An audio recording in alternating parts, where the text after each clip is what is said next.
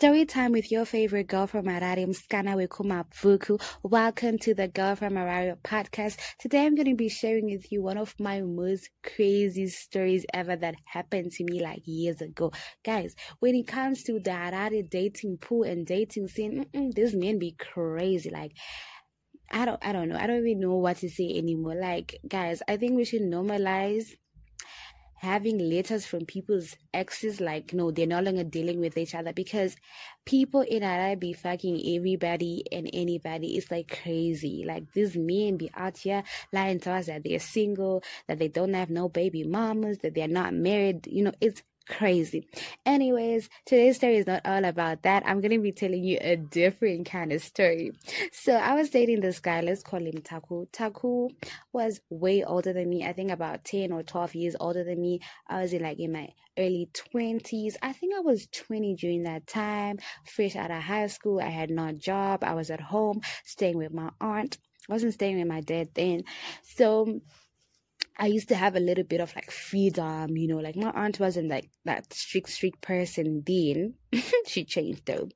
She wasn't super strict. So I was dating Taku, he was older. He loved me in his own crazy and toxic way. Like, if I'm ever to say anything about that relationship, was that man, he knew how to spoil a girl, but he was also crazy. Like, he was cray, like toxic crazy, bipolar crazy.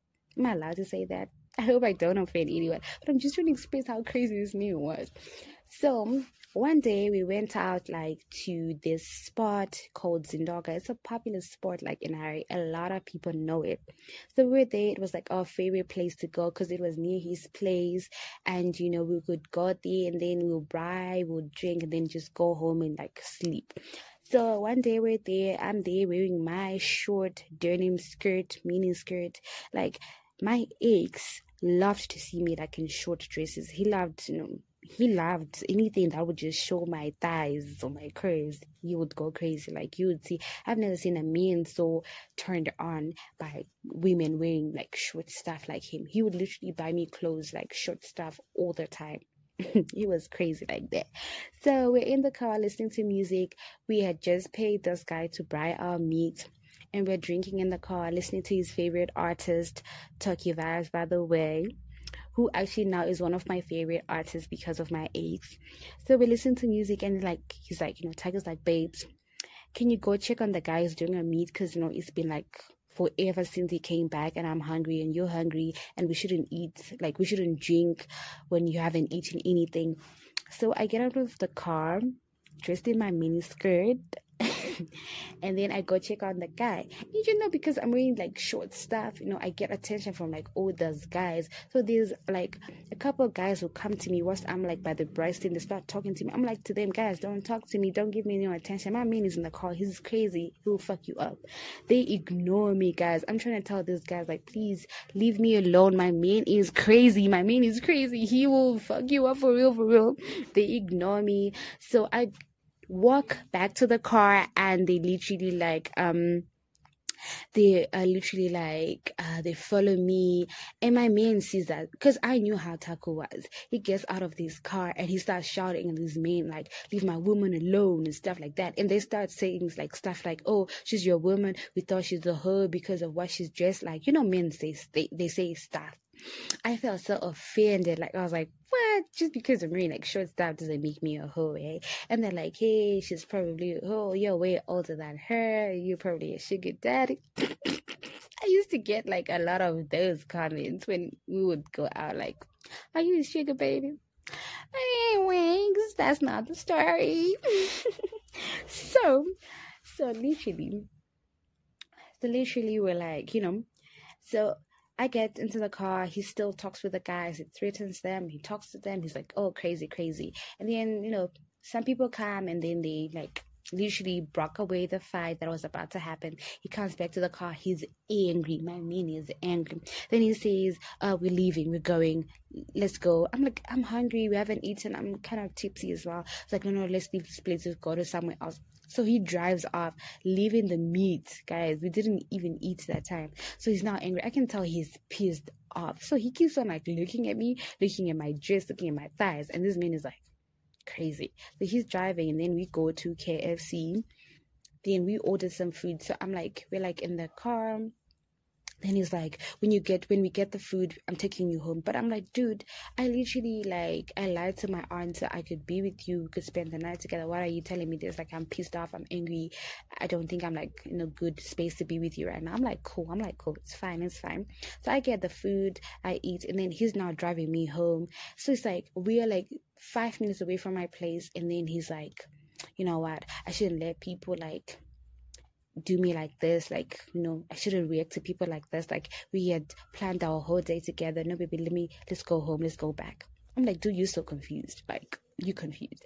This man, well, he takes me back to his place. We're like, enjoying ourselves. We're chilling. We're watching movies. We're drinking. We're dancing. Of us, we used to like chill like that. Just the two of us. We never used to like hang out with other people. We're always the two of us, like all that time, literally.